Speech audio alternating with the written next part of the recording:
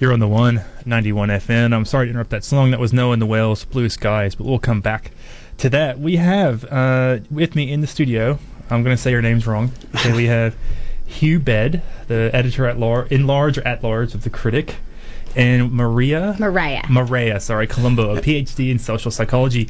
And we're going to be discussing last week's Critic editorial, Pay Gap in Sports Not Discriminatory. And if you have any questions for either of these people as the discussion goes on, you can text us into 0212 Radio 1. That's 0212-723-461. And that was an editorial that's gotten a lot of discussion, I guess, on the social media sphere and in letters.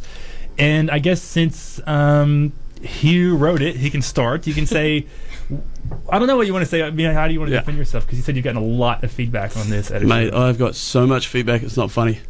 This will be the last time I ever speak about this. All right. Basically, I think what's really made it worse for me is the fact that I wrote the editorial on that week, and then that weekend was the weekend where it came out that the US women's team was going to sue, I suppose, the US Soccer Corporation or whatever it is, that they were getting paid unfairly, which is quite funny because it's something I completely agree with. Like, they shouldn't be getting paid less. Yeah, they should be getting paid more than the men, even because they're more successful than the men. Yeah. So that was the whole basis of my editorial, was to say that you should be getting paid by the amount of revenue that you bring in to the organisation. Mm-hmm. And so it wasn't trying to say that men should be getting paid more because they are better athletes or they, better in that circumstance. It was more that they seem to generate more revenue because they get more viewership, more sponsorship and all the rest of it, and therefore they get more revenue and paid more. Yeah, the women's team is really a shocking one because I listened to some podcasts on that, and they also play on much lower quality fields. Yeah, that was another issue. That was really a shocker. And we're kind of assuming everybody's read the editorial. So maybe we'll go over to, I'm going to say your name wrong again, Maria. And what exactly did you find offensive in this editorial? Cool. Well, I'm just going to respond to a few things you said to start.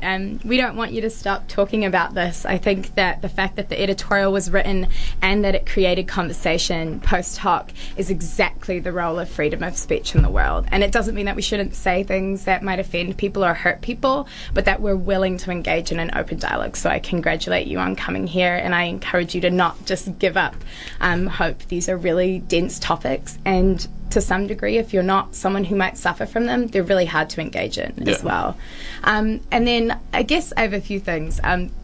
So one of the big issues I drew from the article was that there was an argument made about how men are more interesting to watch, perhaps just in Hugh's opinion, but that was one of the driving kind of thesis of his argument, that because they're more interesting to watch, they get higher viewership.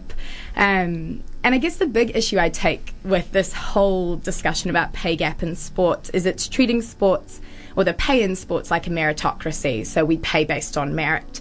But in order for a meritocracy to make sense, we have to have an equal playing field to start. And we don't actually see that in sports at all. As Hugh actually well done pointed out, the grassroots support for women in sports is really, really low. And so by the time we're getting to the professional level, the playing field is so unequal that paying on merit is just a continuation of pre-existing discrimination against women. So you're kind of saying that men's sports, because they have so much funding, even at a junior level, they're starting 50 yards ahead, as Martin Luther King said about affirmative action. And also they have a historical institution of playing sports. So as a female, growing up cis female, we are not as encouraged or expected to play sports the same way that men are. And that's damaging on both sides of the equation. It damages men when they're told they must play sports, and it damages women when they're told they shouldn't. And that sociological phenomenon of discrimination is really pervasive. And we see that trending all the way through up until the top echelons of sport. Do you have a response to that, Hugh? Yeah, that's something I completely agree with. But when I was talking more about my editorial, it was more about just assessing the situation as it was at the moment. I understand that, there's underlying factors as to why, men's sport is more popular at the current moment, and that is something that I think needs to be addressed. And I guess my critique on that, which is what my response was in trying to allude to, maybe I should have been more specific, is that as the editor of The Critic, those shouldn't have to be things that the audience has to assume that you are considering and choosing to not discuss. As an editor of The Critic, we would hope that your opinion pieces could be couched in facts and some sort of kind of information gathering that you have used to justify your decision making. So by merely saying this is the existing and it's because men have more income actually ignores a huge part of the argument that is definitely more pervasive than the amount of income the teams are receiving. But do you think that at grassroots level they do get more income, or do you think it's the fact that more men are playing sport and therefore receiving more income? Because I know I remember playing rugby with girls at a very low age, but when you get to about 9, 10, they'd all sort of drop out for whatever reason. And that's why they wouldn't get the funding. It's because no one was playing it. So I think there's a few things to discuss about that. First of all, high schools should not all female high schools have women's rugby teams. I actually do play rugby for Southern, but it's not a question always of the funding that's happening, but the exposure to those sports that we have. I know for a fact, because we tried to lobby for a women's rugby team at my school, that it was not deemed an appropriate sport for women. Yeah, I understand that. It shouldn't be like that at all. I remember our school, there was a women's rugby team, but they struggled each week with numbers, and that was one of the tougher things there. Right, the numbers that they got. I play rugby now for Southern, and even still I watch fantastic rugby teams, even like Pirates, who have won 2 years in a row, struggle for numbers week to week. But to think that women should have to start enjoying and playing sports at 18 when they come to university to play for club is totally in contradiction to how men are told they can play sports. And remembering that these things are cyclical. So when I watch an All Blacks rugby game, I don't see a representative of my gender playing on the television. So what part of the advertising in sports is telling me as a female that I have the possibility, the ability, and the funding to pursue my dreams in that rugby career? Nothing. Whereas a male sits on the TV and you can watch, all of the legends of rugby and know that this is a dream for you and it is achievable. But I do think things are changing. Have you ever watched the TV program Small Blacks TV? No. Which is aimed at primary school children. Half of that show is female rugby players. Great. On that show. So I do think things are changing. But you've still got to have, you can invest all the money and resources that you want to get women playing rugby at a younger age, but they've still got to want to play, if you know what I mean. I absolutely agree with you. I think that I do think this topic comes from a bigger issue, right? But I don't think that these issues were necessarily brought up in your editorial. And imagine the perspective that editorial gives to two sides of the argument. One, a female who is hoping to play sports professionally, and B, a male who truly believes that or a female who truly believes that women should not be making the equal amount of money as men. These were opinions that were being kind of couched in truths to justify discrimination based on gender. And as an editor of The Critic, I do have huge issue, or as a student of this community who pays into a student services fee that pays for The Critic, I do have an issue with an editor who won't go that extra mile to research the counter arguments to their claim.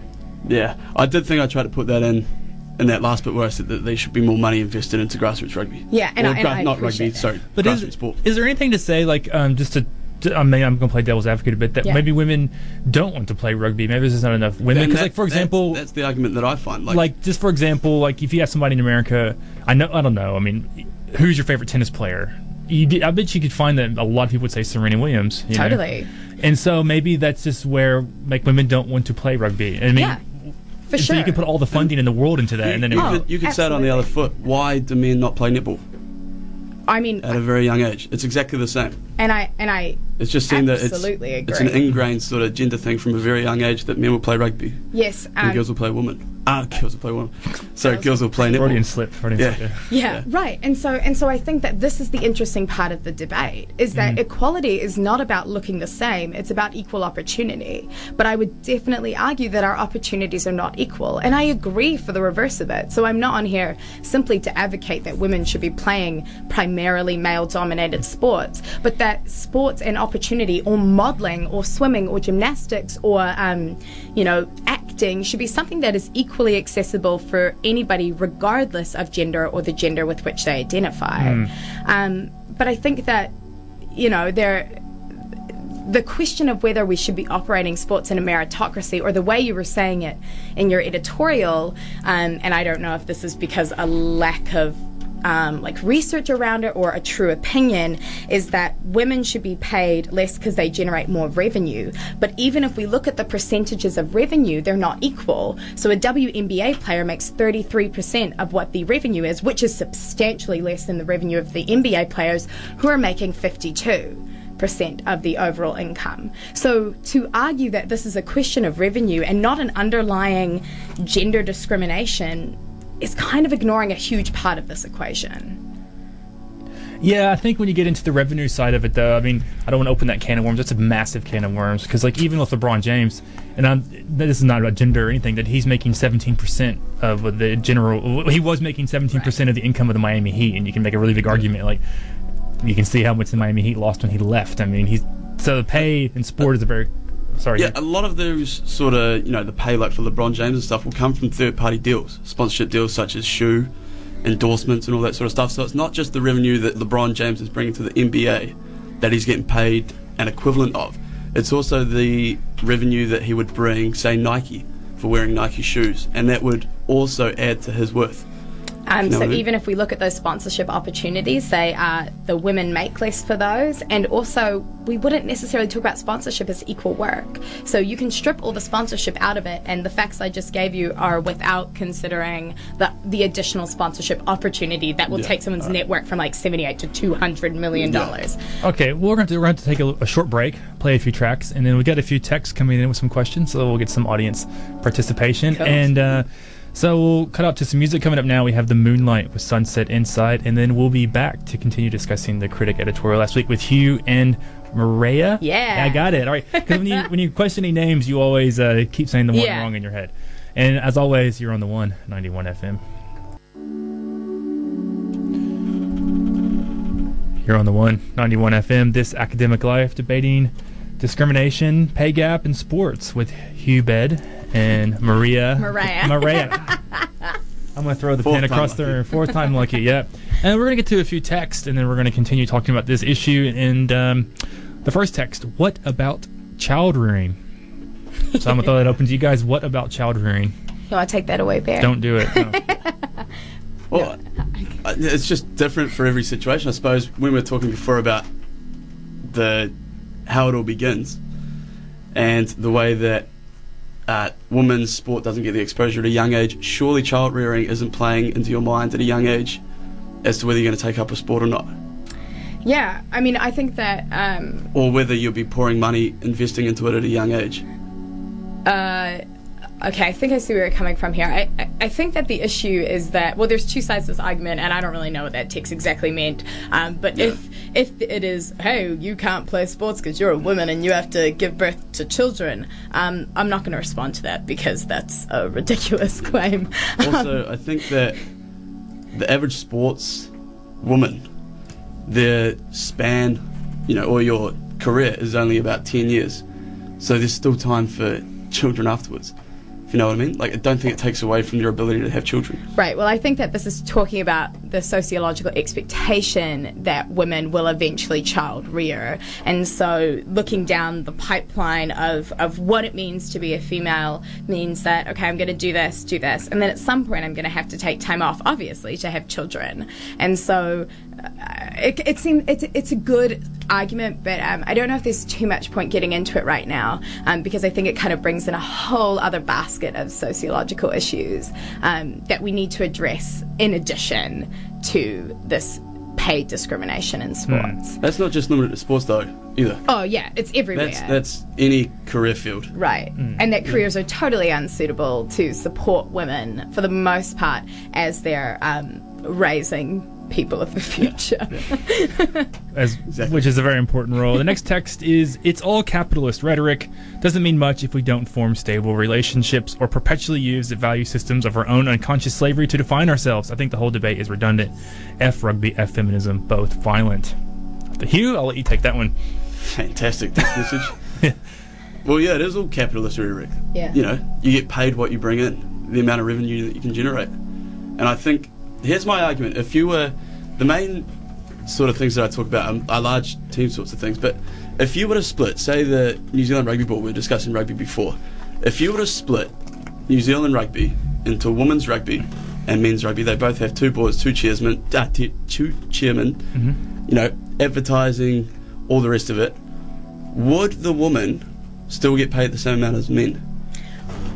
Well, the NRU pulls a lot of money from the government, right? So the government basically gives a donation to NRU every single year. So if the government made the conscious and awesome decision to funnel a huge amount of money to both teams and to give equal output there, then, I mean... But then still, you've got that advertising revenue and all the rest of it on top, which would bump up both sides. Right, but it's not equal work. So that's the issue. It's not equal work? So why would you say it's not equal work? Well, if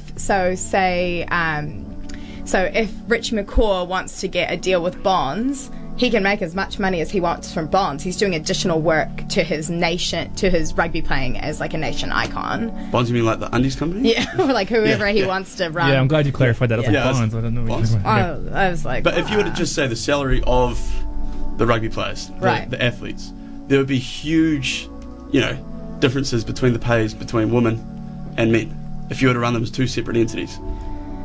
Based on advertising, revenue, everything that...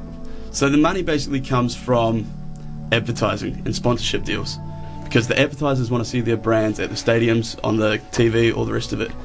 But women's sport don't generally get large crowds, so advertisers aren't going to put their money into it, which comes back once again to, why do people not go along to women's sport?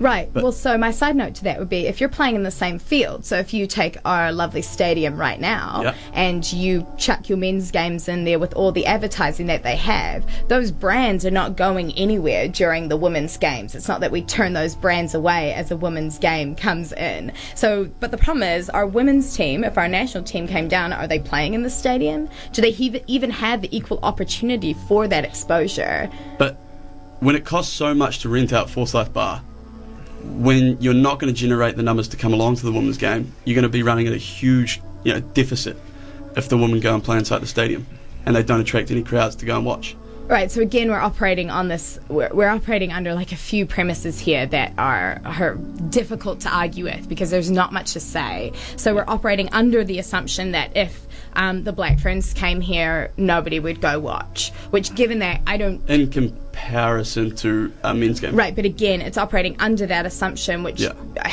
when was the last time the Black Ferns came and played at Forsyth Bar Stadium? Couldn't even tell you a single Black Fern. Right. So I think that the issue is that when we don't have equal opportunity, we're running on these metrics that we have no idea what we're talking about. But it's also sort of like the chicken and the egg, which came first. You can't advertise to people to go along when they don't know what they're going along to, if you know what I mean. And then... if you sort of get my point. I see where you come from. I mean, I guess the thing is that where is the onus? So the problem with status quo discussions is that in order for us to break the status quo, the requirement is that the person who is being discriminated against needs to have a completely sound and bulletproof argument as to why we should be breaking this mold. And it's putting a lot of onus on people who are being victimized on some level. So women are making less in the sports realm, and we know that from the statistics, but it's putting a huge amount of onus to change a status quo that has a ton of issues already. So we can already poke holes in what's going on, but we're not willing to make amendments or to make any changes until we have 100% foolproof argument. And so this discussion will always become cyclical, because the onus really needs to be top down. That was my argument, is that you need to start equalizing that gap, because you're right, as a female rugby player, like technique aside, like I would never be a professional rugby player, I am amazed by some of my friends who are gunning for that, because they're looking down the pipeline of not necessarily making enough money to support themselves. Where would the money come from to pay these female rugby players? If the government was giving the equal amount of money to male and female players, we would immediately be able to increase the revenue that women's teams generate. So taxpayers' money. But the taxpayers' money is already going right now 100% to the All Blacks almost. And I don't think there's that much. They rely mostly on sponsorship deals. They got an extra $1 million this year from after the running government. a deficit. I mean, if they're running a deficit, then I think the government should question whether they're putting taxpayer money into it full stop. Well, this is interesting, but I want to quickly, we're running out of time. I want to quickly touch upon two things real quick. One is the comment in your article, Hugh, about the modeling that help female models make a lot more than men's models, where there's maybe some similarities between that and the rugby. And then another question I had for you is, you said you getting a lot of feedback on this email, and I know there's a comment in there about the beach volleyball team, and you said it was a joke. Bad I didn't think it was a joke. I didn't think it was very funny personally, but I guess I defend your right to say it. Do you think that universities are losing a sense of humor? Like maybe yes. Yes, you say yes. 100% think that. I think we're far too politically correct. Cool. Yeah. Can I respond? Yeah, of course. And then we'll have to cut away after that. Yeah, cool. So the first thing I'll say about modelling is I talked about that in my response letter. I agree. If equal pay for equal work, although people like to think feminism is simply for women, it's about equality full stop. And I'm very happy for modelling to look towards an equal pay for equal work model. Yeah. Because I'm arguing that for sports for women, I feel the same on the converse side. In terms of the comment about beach volleyball, which I really didn't touch on in my article, for a few reasons. One, I recognise it was an attempt at humour, but the second side is it's not about losing humour. It's about recognising that your humour is suited to a certain group of people who are affecting the lives of other people. So for you to say something like, I enjoy watching beach volleyball, that is leading into the hypersexualization of females and especially female athletes. And as a female, I just the same way you are allowed to say what you would like, I am allowed to respond to that by saying that this is what you do to females in that comment. And as an editor of The Critic, again, you should be upholding not just a level of common sense around those comments, but making your editorial available to a huge range of people. If I wanted to discuss race, I would not open with a racist statement. Yeah, that comment was supposed to be a sarcastic jab at the whole discussion of music. Maybe it was. And it's been taken the wrong way, yeah. and I apologise for it. Awesome, thank you. We love that. We'll end on that nice note, and thank you both for coming on today. Yeah, it was thank you. There was a lot of feedback on this, hopefully, and thanks for all those texted in and all those listening out there in Radioland. And coming up now, we have Indy with Abyss, and you're on the 91 FM.